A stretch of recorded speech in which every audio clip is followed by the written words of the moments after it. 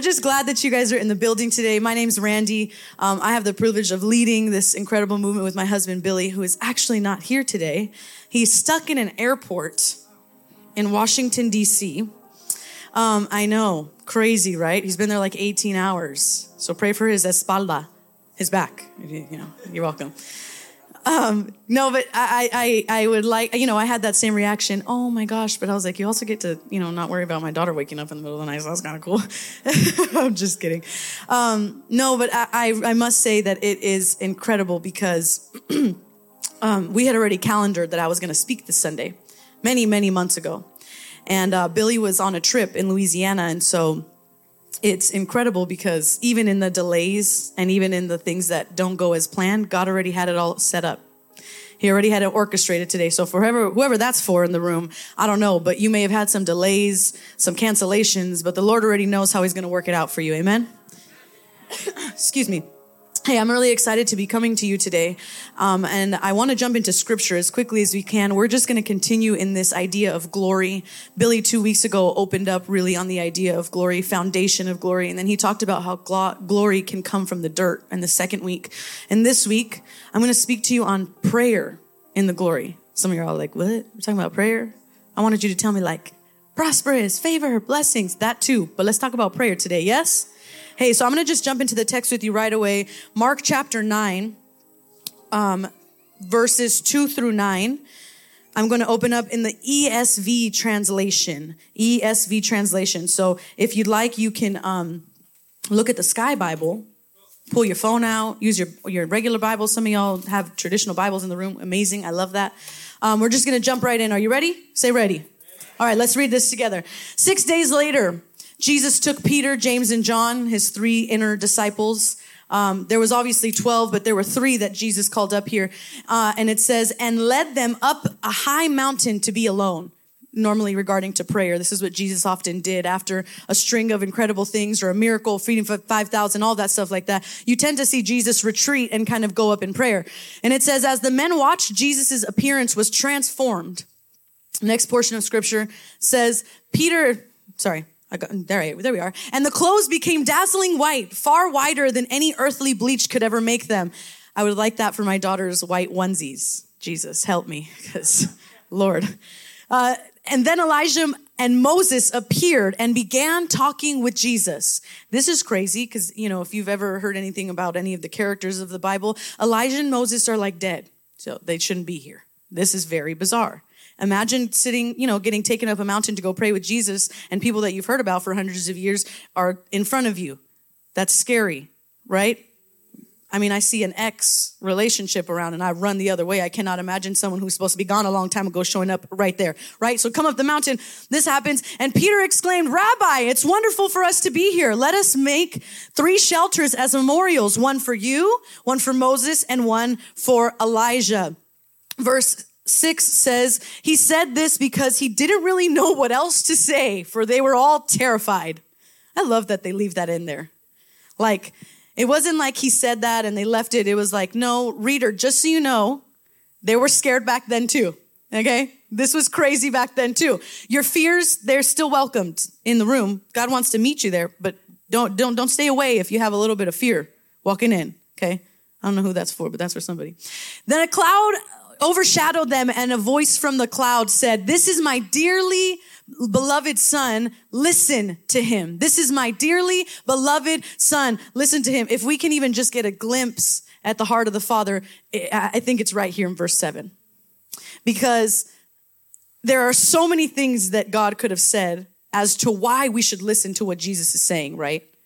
I mean, he's the Son of Man. He's the Messiah. He's the beginning and the end. He's the Alpha Omega. He's El Shaddai. He's, I could give you a list of reasons why we should listen to Jesus. But he says the reason to listen to him is because he's his beloved son. Okay, there's nothing else needed to be added to the roster. No other title, label. Just because he was loved, he was inclining that we should listen. I think that's a picture right there. Suddenly, when they looked around, Moses and Elijah were gone, and they only saw Jesus with them. Verse 9 says, as they went back down the mountain, he told them, speaking of Jesus, to the disciples, not to tell anyone what they had seen until the Son of Man had risen from the dead. So they kept the matter to themselves, questioning what this rising from the dead might mean. And they asked him, why do the scribes say that the first Elijah must come? And Jesus responded, Elijah is indeed coming first to get everything ready. Yet why do the scriptures say the Son of Man must suffer greatly and be treated with utter contempt? Verse 13 says, but I tell you, Elijah has already come, and they chose to abuse him, just as scriptures predicted. Can we pray? Thank you, Jesus, for this time. Thank you, Lord, for this opportunity that we have to be with one another. You hand-selected who's in the room. I'm going to, let's just reiterate that the Lord, you hand-selected who's in the room today. So whatever anybody came in with, whatever background they've come in, whatever belief system they had, would you encamp your love around them today? If they leave with nothing else, would they leave with an understanding that they are loved where they are right here, right now, in the middle? Would you open our eyes and ears to hear whatever it is that you want to say to us? In Jesus' name, amen. Can you say amen? Amen. Hey, when I was preparing this week for prayer, and I was kind of asking the Lord, what is it that you want me to speak on? And I tend to ask a few times because, I don't know about you, but sometimes I doubt that like what he's saying, am I hearing that right? You ever been there? You're like, so I'm sitting down. I tell Billy at the end of last week, I'm like, I really think I need to speak on prayer. He's like, that's amazing. I think that'll be great. And then I keep studying through the week and I'm like, well, who wants to hear about prayer? I'm just being real. Can I be real? Y'all good? We can be? Okay. I'm like, prayer, I feel like everybody kind of knows how to pray. Like, thank you, Jesus. Love you. Here's the things that are going on in my life. Would you help me in Jesus' name? Amen. Right? Anybody else know prayer life as that? That's what I've known most of my life. And so I'm back and forth with God. I'm like, anything else? He's like, no, speak on prayer. And I'm like, Lord, anything else? He's like, girl, I'm still telling you to speak on prayer. No matter how many times you ask, the answer's the same. Speak on prayer. So here we are this morning. And this is a story and mostly known as the Mount of Transfiguration. This would have been like the Super Bowl of glory manifestation, okay? Because we're still staying in glory, but we're talking about prayer in the middle of it. And so this is one of those major moments, like y'all Bills fans, I could see you everywhere in the crowd. My goodness, thank you. Lord, that Bills Mafia gang is strong, huh? That's when you're supposed to cheer. I gave y'all the opportunity. Come on, amen. Thank you. We used this in the first service. This would have been like the Bills playing the Cowboys in a Super Bowl throwdown. And this is it, y'all. It's about to go down. Halftime show better than all the West Coast rappers coming together. Like, this is it, y'all. This is it. I mean, you have Elijah, the prophet of all prophets. You have Moses, the man who was trusted to take the tablets of the 10 Commandments, and Jesus in his glorified state. Like, we don't need a Tupac hologram. We got Jesus glorified state. You know what I'm saying? It's wild what is happening right here. Now, when we're going to connect this thing to prayer, what we're really talking about is the ways that they entered into this state of glory. How do you get there? How do you find yourself there? How do you experience this? And I'm going to speak from this today, not in the sense that your prayer life is going to look like Jesus floating in a white robe. Okay? You pray, sure, ask God if you want him to show up to you like that. I've heard stories before. I don't know, but I've heard stories before, all right? That's not what we're focusing on. We're focusing on what led up to this moment and what happened after the moment. Because I think a lot of times in prayer, we can get really excited for the mountaintop, and the journey up, we complain, and the journey down, we're already stressed as if we didn't have a miracle right up top. So we could totally focus specifically on the glorification moment. But what I want to talk to you today is how do we get that glory in this space with you and I, in our personal lives, in our daily lives. And I think it has a lot to do, friends, with perspective. I think the way that you and I view God can be shown on how we approach him. It can be displayed on how we view him and what our everyday prayer life looks like. Miss Siri just called me out. Can somebody take this? I think it can be viewed in our perspective, how we view God. And when I was preparing for this, just in the recent time, I was asking God, okay, how do you want me to explain this? This is what we do. Billy and I will sit down a few weeks before and we'll just spend some time quietly and ask God.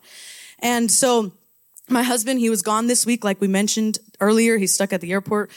And so he was gone this week, so time alone was very minimal with my 1.5-year daughter, It was great. She's awesome. But I was like, Lord, can you put her to sleep? And so I'm having a moment where I'm actually praying, getting some quiet time alone. And I'm waiting to hear God say this like magnificent thing. And I really felt and sensed like he asked me like, do you want Atlas to go to sleep hungry tonight?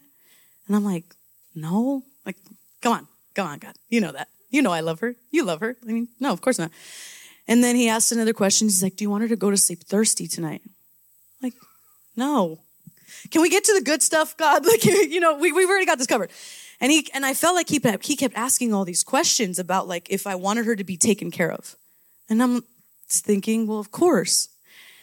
And just in that moment, it was like I heard him say, well, I want to do the same thing. And I don't know about you guys, but when I became a parent, and for some of the parents in the room, most of y'all, all of y'all, my whole life changed when I had my kid. Okay? Very much changed. Completely different. Everything. The way I sleep, the way I eat, everything's cold. Coffee, cold. Not because I had a nice coffee, but because it's been sitting there so long. You know what I'm saying? Everything changed. My perspective on life changed. I'm worried about things I never used to be worried about. I'm thinking about things I never used to think about. I'm seeing things in a way that I never used to see things. Like my outlets were never dangerous. Now I have a kid, they're dangerous. You know what I'm saying? Like all the things, my cleaning supplies under my sink, great, not anymore. Everything has changed since I had a child. But I will say that the best thing about it, the perspective that has shifted the most, is the way that I finally understand a little bit more about how God loves us based on how I love my child. Now, let me just say, I'd like to think my love for my daughter is unconditional, right? We like to think that with our kids. But sometimes they throw a really crazy fit and you're like, Lord Jesus, if you don't come down right now, open the heavens up like you opened over this story, I don't know what's going to happen. I don't know what's going to go down. And so if I even have those moments and I go, oh my gosh, I can't believe it, but I love her. And I feel like my love for her is so magnificent and there's nothing that I wouldn't do for my child. And then to think that God loves us like 10,000 times more than that is jarring. I really had no concept of what love was. And then this giant pocket in my heart opened and I had this little girl who keeps me up all night and somehow I'm happy about it, But there was this shift in perspective of the way that I understood the way God loved me. And as I was sitting there and as he's asking me these questions, my daughter comes around the corner and she sits on my lap and she's facing me. And as she lays her head down on me, he said, I will meet all your needs, but this is my favorite part. See, there's nothing in a parent, any of you in the room, that intentionally makes the decision that I don't want to meet the need of my child. Hopefully, if you do, we'll work with you. Let's talk after, okay? But there's nothing in us that really says, I want my child to go to sleep tonight with needs that are unmet on purpose with every desire in me. There's nothing in you and I that says we want our child to go to sleep starving. We want them to wake up with worry. We want them to go to sleep dehydrated. We want them There's nothing in us that wants our children to go on to what's next with needs that have yet to be met. And that's the same way the Father looks at us, but there's something beautiful about existing with him. And when we talk about prayer today, yes, there's prayer of petition where you write out your needs and you're believing for this and you're standing on scripture and you're speaking life over certain situations, or you just found yourself in the middle of chaos and you kind of told God, if you do this, Lord, then I'll do this. There's that kind of prayer. But what I want to present to you today is the style of prayer where you exist with God and you have a certainty that your needs are met, so you get to actually enjoy him. I don't know about you, but I have spent a lot of time in prayer, asking for things, speaking so much that I never even give him a chance to speak, so I don't hear him. Almost like I just overtalk him, right? And I think that there's a shift that happens when you have a certainty that all of your needs are going to be met, but you get to commune with him. And I think over the years, we have overcomplicated scripture and overcomplicated prayer. One of the values here at Gospel is simplicity, and not just in simplicity in the way that we do church. It's Sundays. We have a few groups throughout the week, and that's pretty much all we do as a church. We reach out to community. We do all that. But our focus is keeping things simple.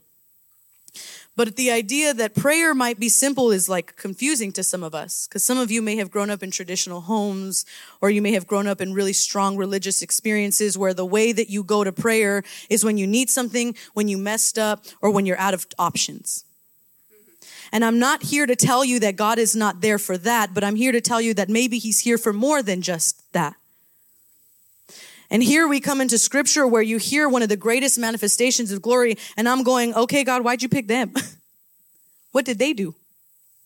This is after a string of miracles that have happened. I mean, you're talking about Jesus' encounter with the Syrophoenician woman. She's a non-believer. There is Jesus who heals the deaf man, feeds the 5,000. He heals a blind man in Bethsaida. Peter finally confesses that Jesus is Messiah. And Jesus also foretells of his death and resurrection for the first time leading up to this. And then they go up the mountain. And he takes these three. And I'm kind of wondering, well, what did they do? There was 12 of them. Why were they so special? Thinking that there would be like this list of things that these specific three have completed that would give them access to this kind of glory.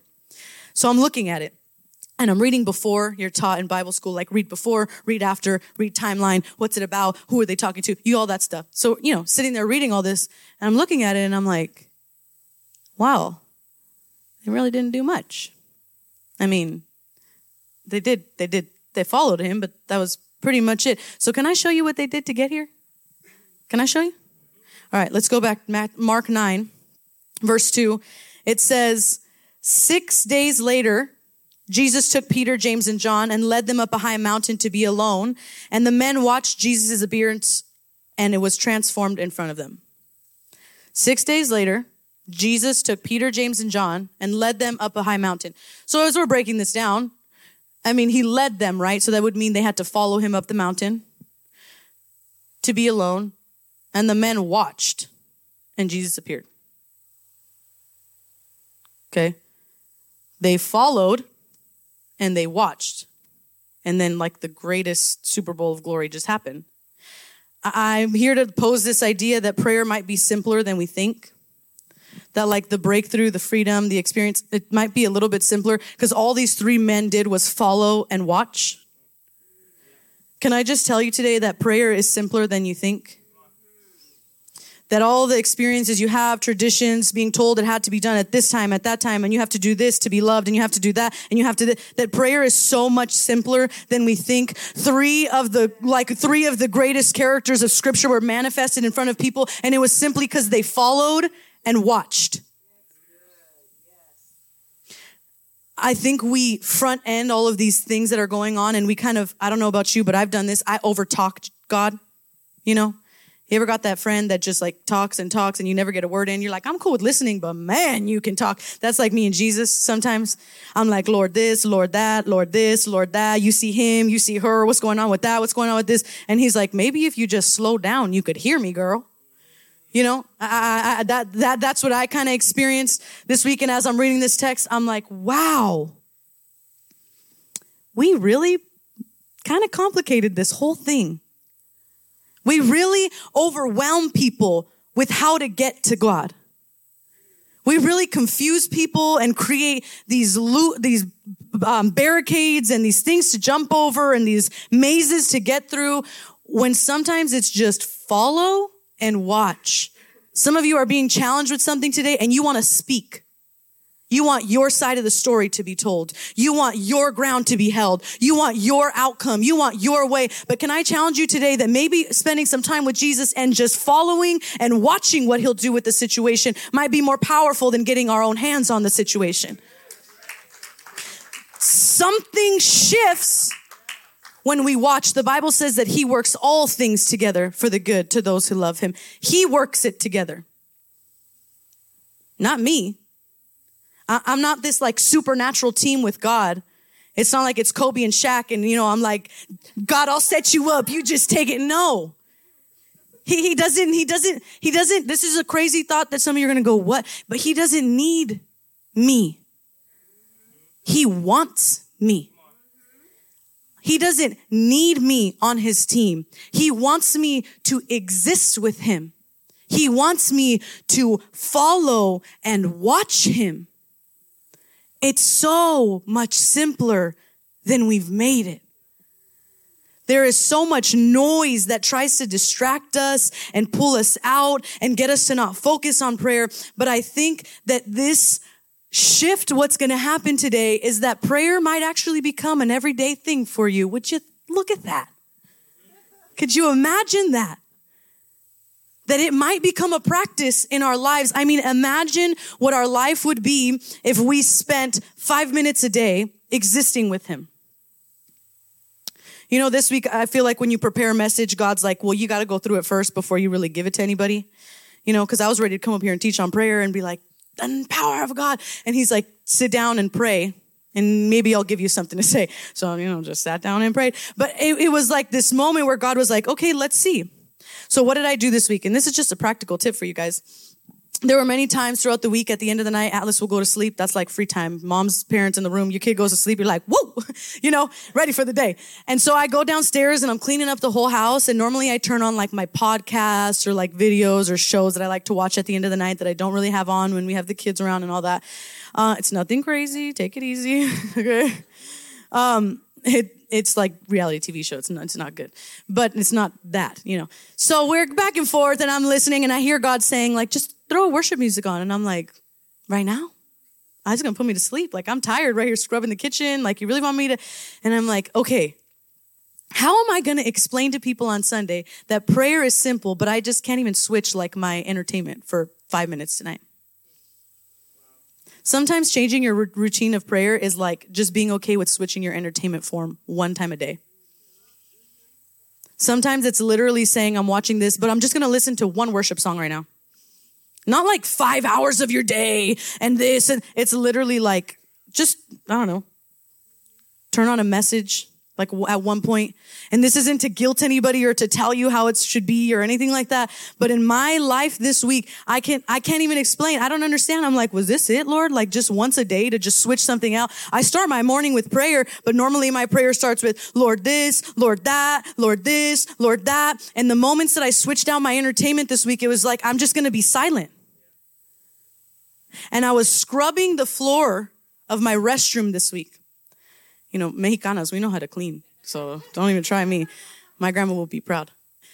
I'm scrubbing the floors, literally hands and knees. Forget the Swiffer. That don't do nothing. I'm on my hands and knees with all this stuff, cleaning up. And God was like, this right here, this is the kind of prayer when you're asking and interceding. It's like scrubbing the floors. This is the challenging part where you're putting in work. You're bringing forth everything. You're spilling it all out. But the prayer that's where you just watch and follow is where I actually just get to go into the restroom and it doesn't smell bad. Like I get to enjoy the work that I put in. I get to enjoy my house because it's clean. Like when you exist with God, when you're just with him because being with him is enough, it's like you get to actually enjoy the parts of him that don't complicate, stress, or give you anxiety. And I don't know, when I came to this thought this week, it was really centered around, man, look at what God manifested in front of these men, all just because they were willing to follow and watch. Can we continue in the story this morning? So again, first thought is prayer is simple. If you're writing notes, you can go on there. I think even in that thought that prayer can be just existing with God sometimes isn't even a traditional thought. Right? Some of you have tradition or you were raised in a traditional household or whatever. And I think tradition is beautiful and it's to be honored for what it did in the time that it was most prominent. But I think today tradition can kind of just become roadblocks for some people that have been traumatized by tradition, that have stuck to tradition but missed out on God, have done all the traditional things but never got the love that the tradition was supposed to bring. And I think that when we continue in this conversation, really lining up that sure, tradition is great, but let's see what happens when Peter tries to bring tradition into the room in this extravagant moment. Mark 9, verses 5 and 6, it says, Peter exclaimed, Rabbi, it's wonderful for us to be here. Great, gratitude. Love that. Love that, Peter. I mean, I would be too, man. Like, Elijah, Moses, Jesus. This is great. I want to stay right here. don't send me down this mountain, Jesus, because I'm great right here. So, Peter felt the same way. Let me show you. It says, he said, let's make 3 shelters as memorials, one for you, one for Moses, one for Elijah. He said this because he really didn't know what to say, for they were all terrified. Yeah. I mean, he's like, let's just set up camp right here. Let me just make you a little house. I mean, I don't know that I would try to build a house for like Elijah, Moses, like these glorified, like how are you going to fit in? There's all the technicalities. But I'm thinking like of all the things you can do, Peter was like, let's just stay right here on the mountaintop. I don't know about y'all, but sometimes there's waves in life, right? There's good, there's bad. But when the wave comes and you're at the mountaintop, how quickly are we to just set up camp? As if God doesn't have more. As if God doesn't have a continued plan. But he tries to set up camp. And let me tell you why. This is a reference to the Feast of Tabernacles, also known as Sukkot. And so this would be a memorial of the time of when Israel wandered through the wilderness, right? There was 40 years that Israelites were wandering through the wilderness. This feast is celebrated every year. You want to know what's wild? If y'all even doubt for a second, it's okay if you do, but let me just tell you this. I picked this text a week and a half ago. We don't really celebrate Feast of Tabernacles personally, anything like that. I don't really know much about it. I spent this week studying. Can I tell you that it starts today? Yeah, I promise. Hand on my iPad Bible. We had no idea, which is just, that trips me out. Okay, take that as you will. The Lord is tying things together, friends. Okay. So this would have been the reason that he would have set up those tents or those tabernacles for those 3, because that's how it was in the time. They would travel in tents through the 40 years. They were encamped in tents. And there's even scripture that says that their clothes grew with them. So like the tabernacle would have been what had provided. Like it provided the covering. It provided all this stuff. So this was the way of Israel's people celebrating the fact that God brought them out of Egypt and that he also protected them. So what does Peter try to do? He tries to build up a camp to protect them and to keep them right as they are. I don't know about you, but isn't that what we do? We God answers one prayer and we're like, let me box this thing up really quick. And I never want it to be ever messed up in the rhythm. I don't know about y'all, but my daughter will sleep through one good night. And I'm like, I am doing everything the same that I did last night. You're even getting one goldfish before you get in the bathtub. And you can pick up that dirty cracker that was on the floor when you walk there if it means you're going to sleep 12 hours. You know what I'm saying? Everything the same to keep life as steady as we can. And I think that's what Peter was trying to do. This is magnificent. Let me just build my own thing to keep this experience on a high so I never lose this feeling. I've come to tell you today, friends, that waves are going to continue. New Testament talks more about suffering than it does about sin, repentance, or anything else. There is this realization that when you come into communion with Jesus, that even though he's on the mountaintop, he'll give you glory, but he'll be with you when you go down, and he'll be with you when you go back up, and he'll be with you when you go down. We have no need to set an encampment, but can I show you what God does? The next verse says that there was a moment where he asked this question because they were all scared, and he looks back and they were gone. But between the moment of him trying to set up camp and them being God, scripture says that a cloud came over and overshadowed them. Translation would have been like there was a covering. Like God was saying, I don't need you to build out of tradition, because the reason that that tradition even exists is standing right in front of you. Doesn't that happen with us? That we try to make everything look and feel and sound right so that we can get God in front of us, and then we miss out because we're so distracted putting this together, the fact that he's already right there. We get distracted with the noise and the chaos or the traditions of life, and we kind of say, let me just, and then you look back and it's like the reason we even did this is so that we could get to Jesus, and then we're distracted on doing the thing and we never actually get to Jesus. I think when your perspective changes on prayer, you're okay with your prayer life not looking traditional. When your perspective changes on prayer, you're okay with your prayer life looking different than your neighbor's prayer life. You're okay with getting into a rhythm that works for your life as long as you're getting with Jesus. Can I tell you, friends, I know that it can feel complicated following Jesus, and you can feel like there's all these things to do. Whatever you do, pray, but I ask, don't do less. You don't have to do more in the beginning of your relationship with Jesus. You don't have to make it more complicated, but whatever you do, don't do less. You don't have to do more, but don't do less. You don't have to make it complex. You don't have to join a team yet. You don't have to get in a small group. We would love that for your life. But if that's overwhelming, let the baseline be prayer. Scripture says that if we are in a house of prayer, we're a den of thieves where we go in and we take what we want and we walk away from him. We go in and we say, God, if you do this, and he does it, and we take it and we walk away from him. We say, God, if you'll save my marriage, I'll come to you. He gives you an opportunity to save your marriage. You grab it and you walk away. I'm guilty. I'm not up here telling you because you did this or I know any of your situations. I'm telling you because I've done that. Can I pose this thought that one, prayer doesn't have to be traditional, but also maybe another prayer request is not the answer to the solution that you're looking for? You're like, what? No. Let me explain. I'll prove it to you. I don't know. I can think of many times where I was extremely stressed about what was going on in my life. And I told God, Lord, I have this anxiety, I have this worry, which is great. I'm saying I'm laying it down at his feet, but I'm more just kind of complaining to him, which he'll take that too, but I'm really not laying it down. So I'm telling him, Lord, I'm really anxious about this example, a job. I'm really anxious about getting this job opportunity. I want this job opportunity, Lord. If you make a way, I know that we're going to have this and we're going to this and this is going to be great and I'll give you glory and you'll be faithful, right? Answers to prayer, get the job, get the better pay, get the better hours. Everything's great. Oh my goodness, this is amazing. 2 weeks later, little Johnny's teacher calls and something goes on. So where are you again? Lord, I'm anxious. I'm nervous. That's okay. That's fine. He wants to hear that. Like we said in the beginning, he wants to meet your need. But maybe the solution is not just a bunch of answered prayers. Maybe the solution is exchanging your time with a little bit of peace. Maybe the solution is a little bit more prayer. Maybe the solution is listening and watching and following. Because I have ended up in the seat where I just keep telling God, if you do this, if you do that, if you do this. And then he does it. And then I take him back there again as if he wasn't faithful for 28 years.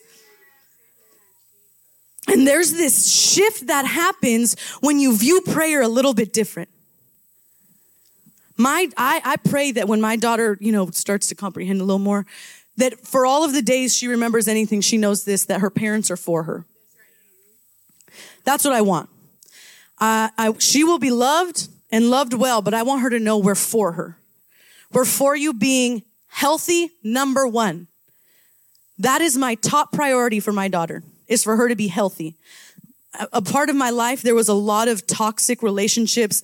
My parents' marriage got really muddled. There was a really bad divorce. I've had really dysfunctional relationships in my family, all of these things. I worked through a lot of years of that, narcissistic relationships, all that stuff. If you deal with it, if you give that, you're welcome here. Let's get some help. But let me tell you that I refuse to be a parent my daughter has to heal from. I refuse. When I make decisions every day, as much as I want to give into myself, I don't want to be a parent that my daughter has to heal from. So I will reset. I will back up. I will give up. I will lay it down. I will be wrong 1,000 times over if it means my daughter's healthy. So when we come to prayer, you have to know, and we have to know that everything that God wants to work together is so that you are aware that he's for you. Now, when you come with that truth, you're praying from something, not for something. Okay?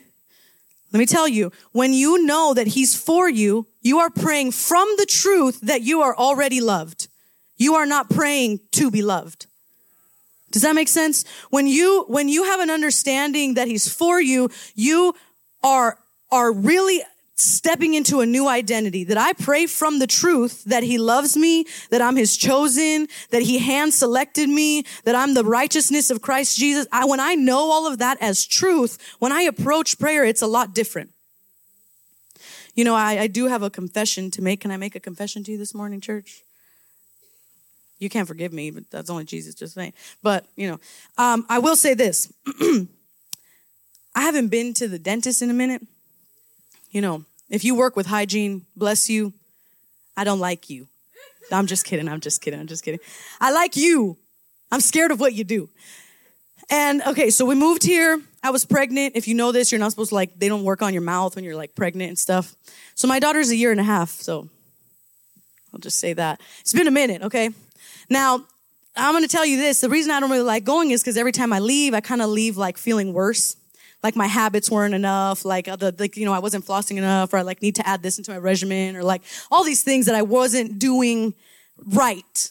And I tend to leave the dentist with shame, every time. They recline that blue vinyl chair and they're open your mouth. And I'm because I feel no matter what I do, it's still not going to be up to the glorious American Dental Association regulations. You know what I'm saying?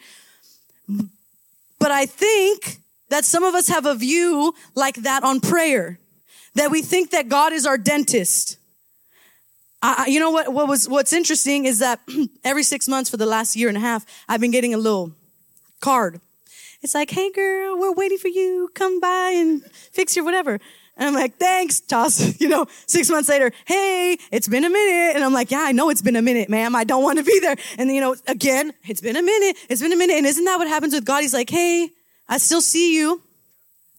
It's interesting because no matter how much shame I walk in with, all the dentist wants to make sure is that I'm healthy. Maybe I'll have a revelation this week and book an appointment. Pray for me. But I'm saying, isn't it funny that that's all the dentist wants, is to make sure that any issues that are in your mouth, that they can be taken care of. And I do know this. Joe, you're laughing at me because I love you.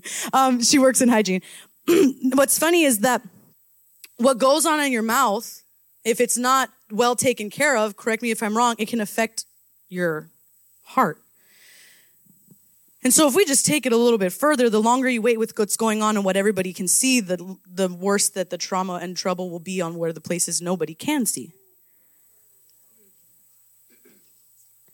And so there has to be a shift where we don't see him like a dentist, where we don't see him like a boss, where we don't see him like a reprimander or something of other, in a lane or label that other places have traumatized us. So there's got to be a shift where we understand and we fully believe that he's for you and I.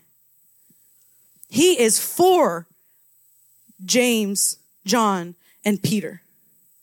He is for them coming into this incredible experience. And all again that he had to do was follow and watch. I think prayer is simpler than we made it. I think prayer doesn't have to be as traditional and overwhelming. If that's your prayer life and you do it very traditionally, that's okay too. But there are people in the room that have been hurt and traumatized by the traditions that encamp around the Lord. And I just want to tell you that it doesn't have to look like that for you to experience the goodness of God. We're going to continue in this story. And we're picking up in verse 9. And it says, as this is speaking after the glory, all of the manifestation happened. Jesus came out of his transfigured state, stood upright. They're going back down the mountain. And it says, as they went back down the mountain, he told them not to tell anyone what they had seen until the Son of Man had risen from the dead. As they went back down the mountain, he told them not to tell anyone what they had seen until the Son of Man had risen from the dead. Now, just to break this down a little bit more, he's obviously telling them you can't say anything. Keep your mouth closed. Some of us, that's just the hardest part. It's not following, it's not watching, it's just after. We just can't stop gossiping a little bit. Just challenging thought. But there is something unique because he takes them down and he says, you're not to tell anybody, but imagine this, some of y'all Bills fans.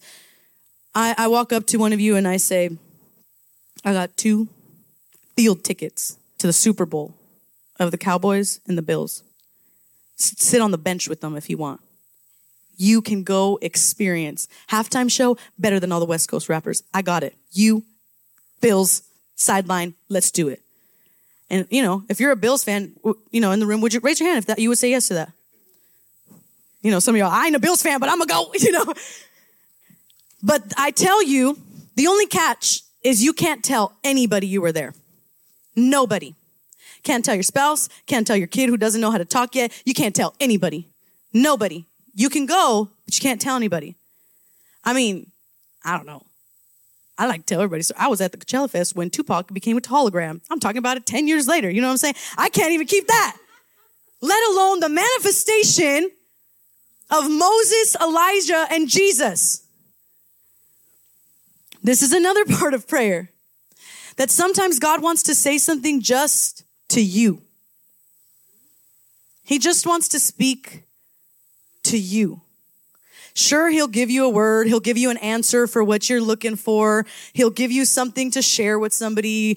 But sometimes I think too often for some of us, we go into prayer looking for like the next thing to argue about on Facebook, the next prophetic word to give somebody to make them feel good. We look for like the next answer for the relationship. We're looking and looking and looking. And sometimes God's like, yeah, I'll speak to you, but just hold on to that word for a second.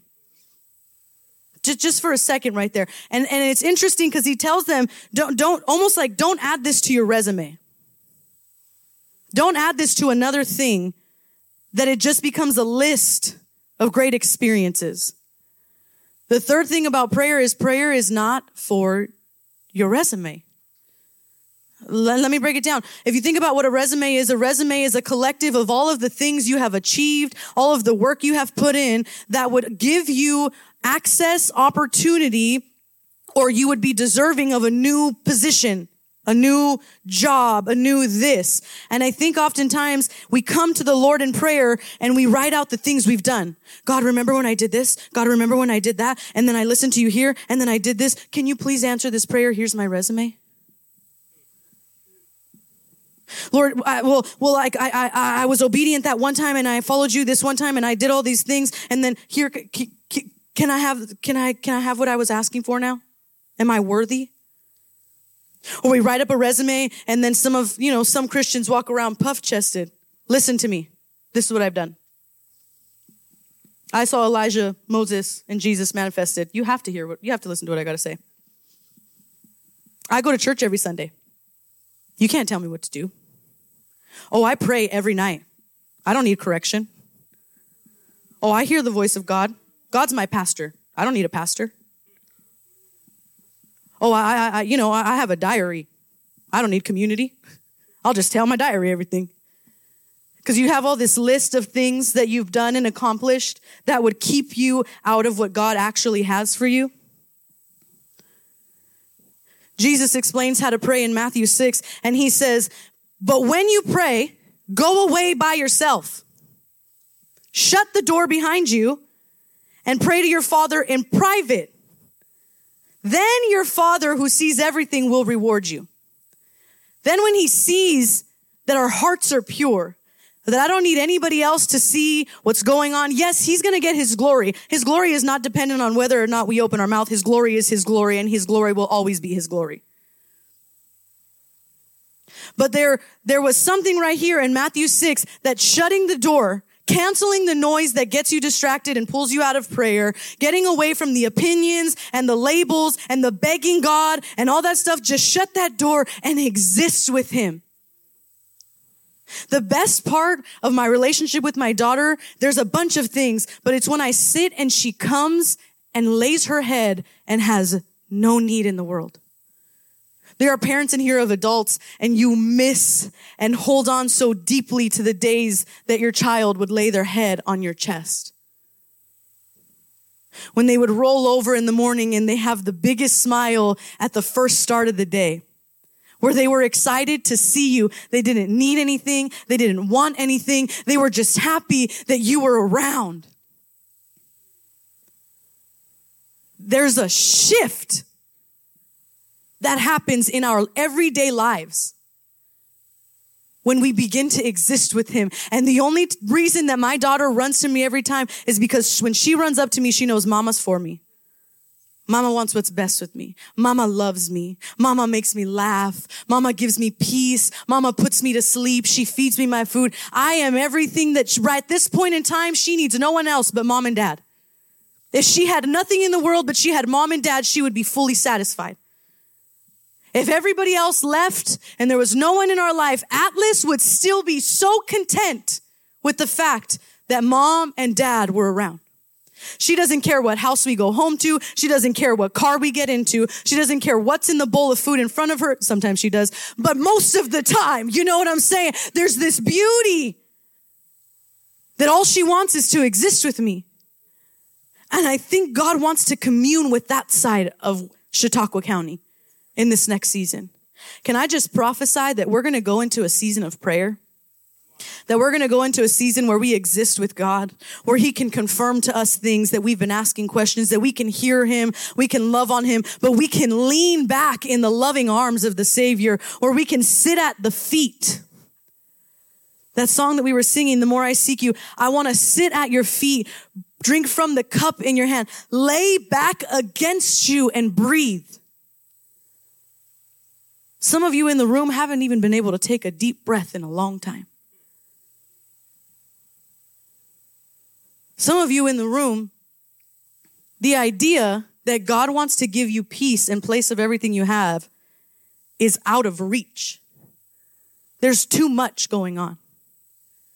There's too much happening. It's too crazy. It's too chaotic. It's too complex. Can I tell you today that there is no complexity? There's no chain. There's no relationship. There's nothing in the world that is too complex for the Savior who designed it all. And when you know that truth, prayer becomes something that you run to instead of away from, like I do with the dentist. You run towards that. You want to hear. You want to see what the things are that need to be adjusted. You have a desire to hear. And I think that there's a truth in this story. When you see that all of this glory, I keep saying it, but there's this giant manifestation, and all it took, can you say, was watching and following? Can you turn to somebody and say, follow and watch? Turn to the person you ignored, and tell them, follow and watch. Follow and watch. I really want to, I especially want to follow, my husband when he has maps on. He has his phone up and when where we're going. When I don't want to follow him is when he doesn't have the maps on. It's bad experience. It's very bad every time. I think he thinks he knows the area, but not very much, And there's times where we're on our way somewhere and I'm like, okay, you got the maps? You know where you're going? Yes. Okay, I'll jump in. Let's go. There's other times where he's like, hey, when we first moved here, we used to go to Point Gratiot a lot. And so he was like, let's just drive down to Point Gratiot. And I'm like, okay, sure. And we just know, go that way. And then you'll hit the water at some point, right? Well, we did that one time. And we didn't hit the water. And I'm looking around and I'm like, oh, are we still in New York? And we're driving around. We ended up driving for a lot longer because the map was off. And it all worked out. We got, I'm here today. We didn't get lost forever. But I think when we kind of give that dichotomy to God where it's like, if you know where you're going, I'll go with you. But God, do you know where you're taking us? Sometimes for some of you guys, it may have felt like that when situations in your house or family, marriage, relationships, school, jobs, all that stuff like that, there's this doubt and there's this question like, God, do you have your maps on? Do you know where you're taking me? I'll only go if you know where you're going. And what prayer is whether the maps are on or not. Because I know that you're for me, I'll follow you. Some of us in the room have walked away and distanced ourselves from what God can do, what God wants to do in your life, what he has specifically planned for you, because there's a question on whether or not the maps are on. And we're going to close here for a second, and I just want to give you guys an opportunity, give us an opportunity as a church to recommit. And again, it doesn't have to be complicated. It doesn't have to be wild and heavy. We're not going to tell you get up and you're going to have goosebumps and fall on the floor and start shaking. You know, if that's what you do, that's fine. The Lord's going to manifest how he's going to manifest. But that's not what it has to look like. There's some of you in the room that you have heard specific sentences in the last 40 minutes and you are jarred that it meets your exact need. That's God speaking to you. That's God thinking about the fact that you would be in the room and giving words to the person that's holding the mic so that you would know he's thinking about you. There are some of you in the room, you have heard the truth that you have been waiting for. You were about to buckle. You did not want to pray anymore. You were tired of showing up on Sundays. You didn't know how you were going to make it. But today the Lord has sent a word for you because he's for you. And I have a certainty in my spirit. I had so many other things that I was going to preach on that I thought were way more preachable. And he said, just tell them I am for them. Just tell them I am for them. So many of you walked in with a lot of things. Why do you think we sang that song? I meant for like the 5th time. Because we can't shake the truth that he's for us. We're repeating it over and over again because there's people in the room who still don't believe it. Sometimes you sing because you believe, and other times you sing until you believe. Sometimes you come into church because you had a great week. Other times you come into church because you didn't. Whatever way that you walked in the room today, I want to tell you that he's for you. He wants to see your prayer life manifested on the mountaintop. But he wants to see you sit in his lap when you're in the valley. And I'm just close your eyes right here for a second. I feel like the Lord's doing something, and bow your heads. We're going to pray this out and we're going to end soon. But there are some very specific needs that were met today, not because there was a holy moment, not because there was a hands laying on you, not because you got goosebumps, but simply because God sent words through a conduit.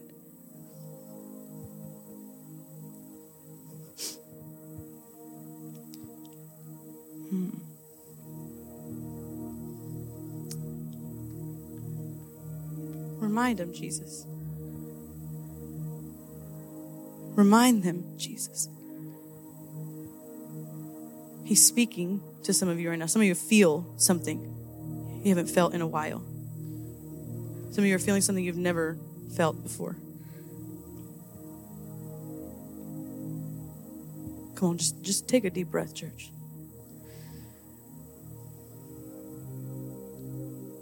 Some of you haven't had silence in your head in a long time. For some of you, I feel like the Lord is saying that someone has had white noise on in their head for a long time. That there's not voices, and there's not chaos, but there's this sound that just won't go away. You can never get to silence. So that's someone in the room. Anybody feel? Just raise your hand at me if you feel like it hasn't been silent. There's just been noise. You can't get relief. Yep. This kind of prayer, friends, that's for this.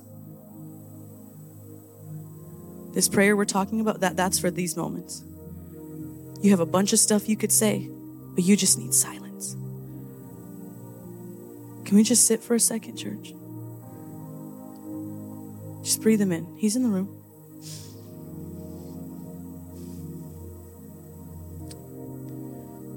He's draining. He just opened a drain in someone's mind. He's letting all that excess out. You feel the release? Breathe in again. He just like punctured a hole in a balloon and someone's feeling relief for the first time in a long time. Yeah. Jesus.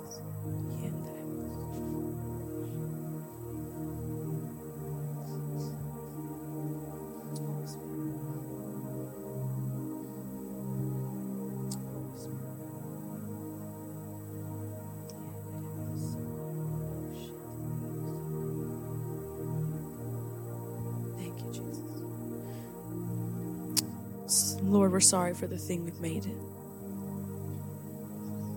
We're sorry that we have even created dens of thieves in our own minds, where we come and take what we want and we walk away. Where we wait for the answer and you give it and then we run. Lord, we recommit today as a church that we will be a house of prayer. We commit today, God, that we won't go back to the ways of before. We will see you as the covering for today and for tomorrow and for forevermore.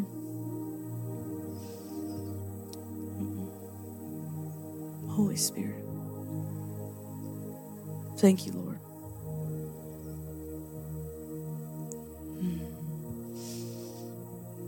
I feel like the Lord is really leading.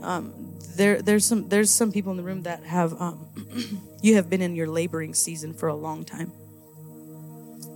Like you have been plowing to get to where you are today. You have been fighting tooth and nail. Every corner you turn, there's something that comes back around it. And just when you think you made it, the devil sends something else and he tries to take you out on your knees again, over and over. Doesn't matter how many corners you turn, no matter how much time you pray, doesn't matter how many jobs you apply to, you don't get the open door. There's something that's been in the way and you have been in a laboring season.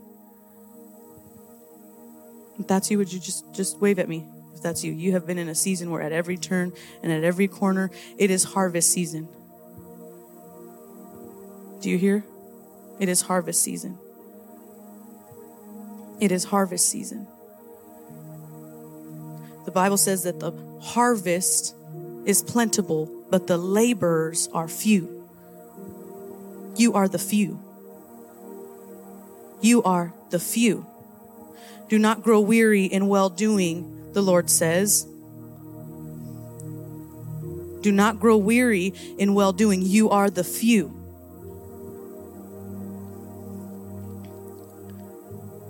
Jesus. We're going to open the altars after this service ends. And if you feel like any of those things were relative to you, we're going to have the prayer team up here. We're going to leave this music on. We're going to turn the lights down. We're going to create an environment. I want to honor your time and I want to honor what you're here in the room for. But the Lord, He's moving still. On your way out, you can drop your giving. If today you feel like this was something you were supposed to give to, we have a whole moment of generosity that we're supposed to do. But if the Lord leads you and you feel like it, then listen, that's all we're saying. We're not asking. When we talk about generosity, we don't need your money. We just need you to ask God what you need to do. That's all. But we're going to pray and we're going to open this up and our prayer team is going to come forward. And I will challenge you, do not walk out of this room, friends. If there's a recommitment to this kind of experience, some of you are going to walk out with relief you haven't felt in years. No medication could give you, no therapy could give you, no conversation could give you. And I will challenge you, if you want that to be a sustainable life, don't walk out. Can we pray? Father, we thank you. Would you lift your hands in the building in your seats? God, we thank you for what you did today. God, we ask that you would continue to move, Father. We stretch our hands as a surrender. Whatever you want to continue to do in this building, in this space, we give it over to you, Holy Spirit. We ask that you would continue to speak to your people. Would people walk out today different than they ever did? Would this be a moment where we are marked forever? We thank you. We hand this over to you. We commit all this time to you. And we love you, Jesus. And we honor you, God, for all you've done. All God's people. Come on, would you say amen? Amen. Put your hands together, church, for Jesus. He's so good. He's so good. Hey, we do have a few things coming in the next few weeks. We've got, we have got our Harvest Festival coming. We got a youth night.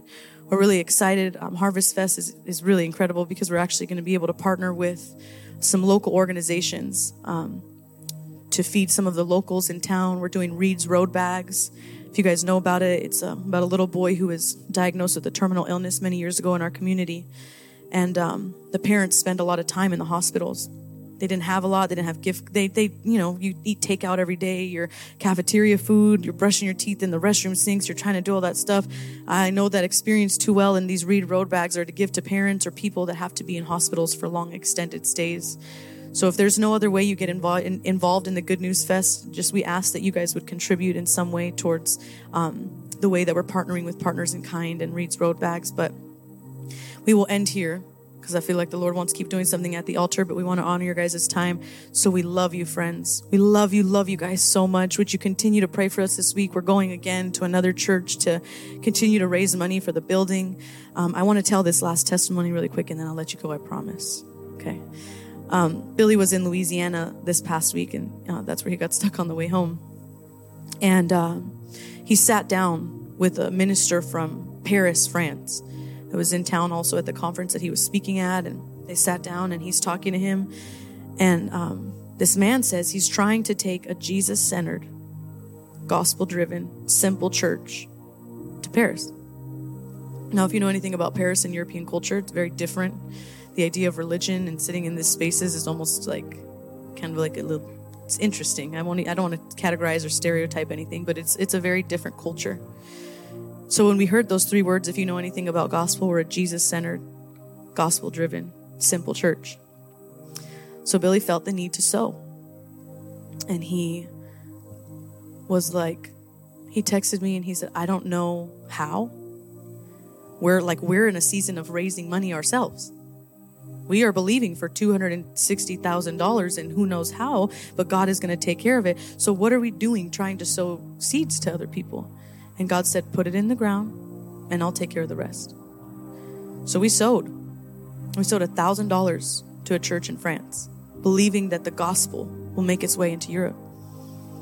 And we were extremely nervous, to be truthful. And he walked out, and within 5 minutes of leaving the restaurant, can I tell you that the Lord multiplied it by 10? And he got a text saying that a church in Louisiana is giving $10,000 to Gospel Church for the new building fund. If there's anything you leave today, that the Lord is going to continue to take care of the righteous. I've never seen the righteous forsaken or a seed begging for bread. The Lord is breathing on what's happening here. So don't wait, friends. Don't wait. Amen? Okay, let's pray. Just stretch your hands. Lord, we bless them. We bless our people, their children, their children's children. Father, we ask you would be in marriages this week. Would your favor shine upon them? Would you be with them in their coming and in their going this week? In the midnight hour, would you draw them to simple prayer? Would you draw them into existing with you, where they have a certainty that their needs will be met, but they will come to you in a truth that you're for them. In Jesus' name, amen. Amen, church. We love you guys. Have a great week. We will see you next Sunday. Again, the altars are open if you feel like that's you this morning.